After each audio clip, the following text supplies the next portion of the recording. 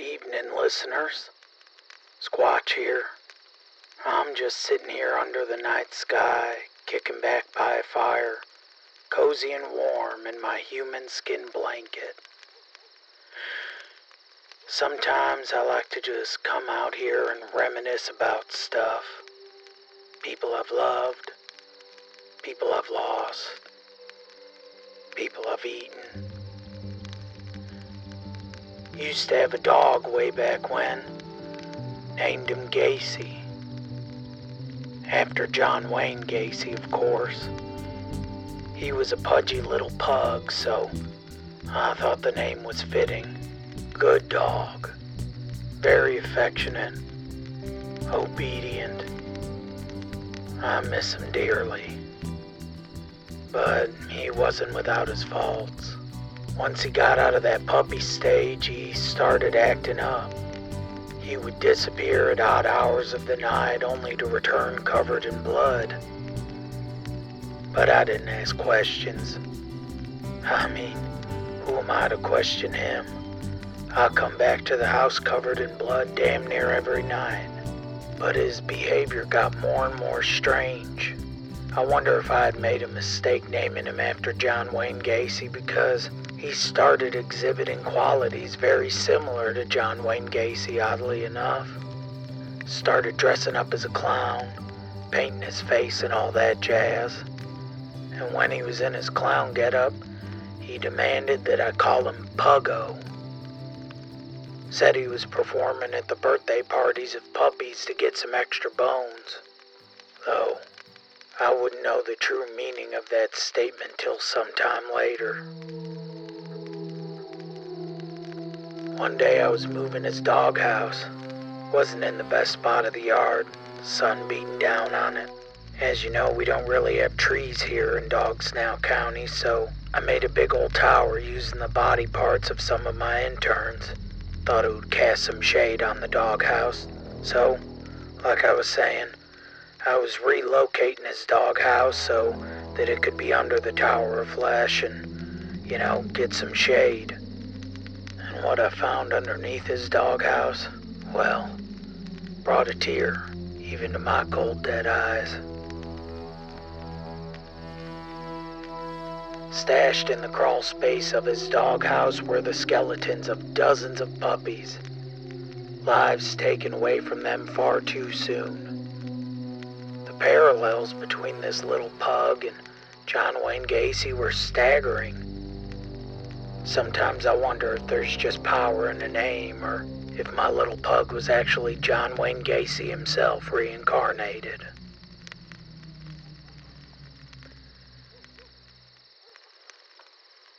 Been thinking about Mayor Mama lately.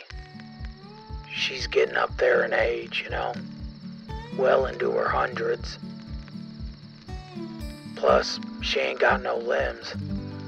That can't be good for circulation. Or maybe it is good for circulation.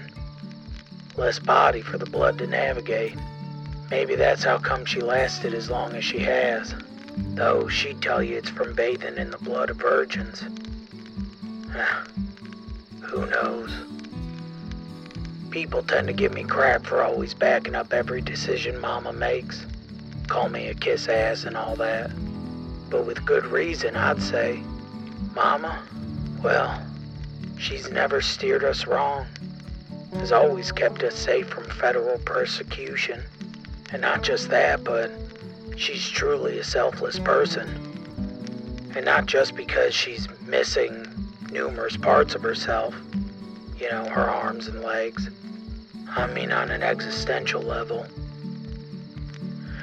If it weren't for Mama, well, I wouldn't be able to put on the show for you fine folks. I owe my life to that woman. Literally.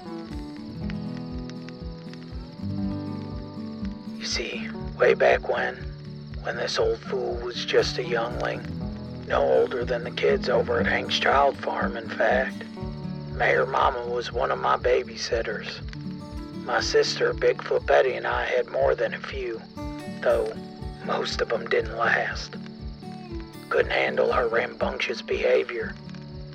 chasing each other around the house with chainsaws, crucifying each other in the backyard and lighting the cross on fire.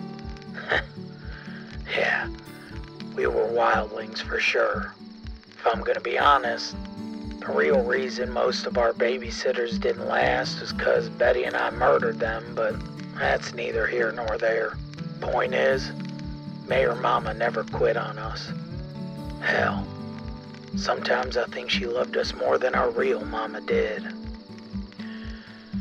Anyways, this one time, Mayor Mama took Bigfoot Betty and I to pay a visit to old Wendigo Joe up on the mountain. Mama still had her arms and legs at the time, so we decided to walk it. Bigfoot Betty and I weren't the most in shape of children, so Mama thought the exercise would do us some good. Anyways, like I was saying, we went up to visit old Wendigo Joe. He was always a kind soul. You know, when he wasn't transformed into an actual Wendigo. Gave us snow cones made out of human plasma and what have you. After paying old Wendigo Joe a visit, we were hiking down the mountain, frolicking in the snow. And then, Bigfoot Betty and I got into a farting contest. Thing is, we were up on a snowy mountain, and Bigfoot Betty, well, she's got quite the caboose on her. She used all that junk in her trunk to let one rip. Damn thing sounded like the horns of the apocalypse. So loud, the mountain shook. That's when we saw it. An avalanche coming our way. Mama scooped us up and headed into a nearby cave to take shelter. Got us in there right quick. Just in time, in fact, as an ocean of snow came down with a thundering roar. Covered up the entrance. We were trapped. Betty and I began to panic, but Mama assured us that everything would be alright. She managed to find some twigs and rocks in that there cave and made us a fire. Kept us warm in her bosom, but warmth ain't enough to live. The day was flying by and there wasn't an ounce of food in sight. So, being the selfless woman that she is, Mayor Mama hacked off one of her legs and threw it on the fire, roasting it real good for Betty and I to eat. Tided us over for a good while, but more days passed. So Mama hacked off her other leg. More days passed, and she hacked off her left arm. More days passed, and Mama instructed us to chew off the last limb on her body. Told us to tear that arm right off the shoulder bone. Finally, after almost 2 weeks in that cold, dark cave, Wendigo Joe came and rescued us. Dug us out. He rushed Mayor Mama to Barber Dr. Waylon Walker's barbershop bone saw emporium. We didn't think she was gonna make it. But she pulled through. Tough old bitch. So yeah, maybe I do kiss Mayor Mama's ass. But if I do, it's only 'cause I'm blind to her faults. And shoot, why shouldn't I be? That woman has been nothing but good to me and mine, and I owe her my life. Heck, if Wendigo Joe hadn't dug us out when he did, I think Mayor Mama would have told Bigfoot Betty and I to keep on eating on, devouring her body piece by piece, until all that was left were bones. And even then, she would have wanted us to pick those bones clean. 'Cause that's what a good mama does, puts herself before her kin, giving every bit of herself to her children. Quite literally in this case, even if it costs her life. Oh, looks like my fire's dying out. Good thing I brought some extra kindling. Better go get it.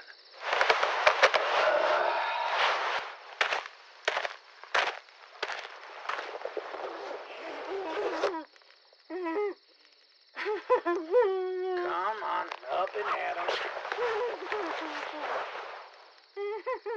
Oh, stop, it's only fire. In you go.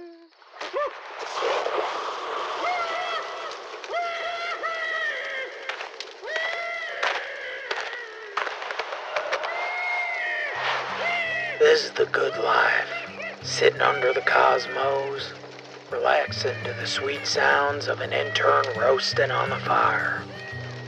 Well, folks, I'm gonna get back to it. I want to enjoy these screams while they last. Y'all have a good night now.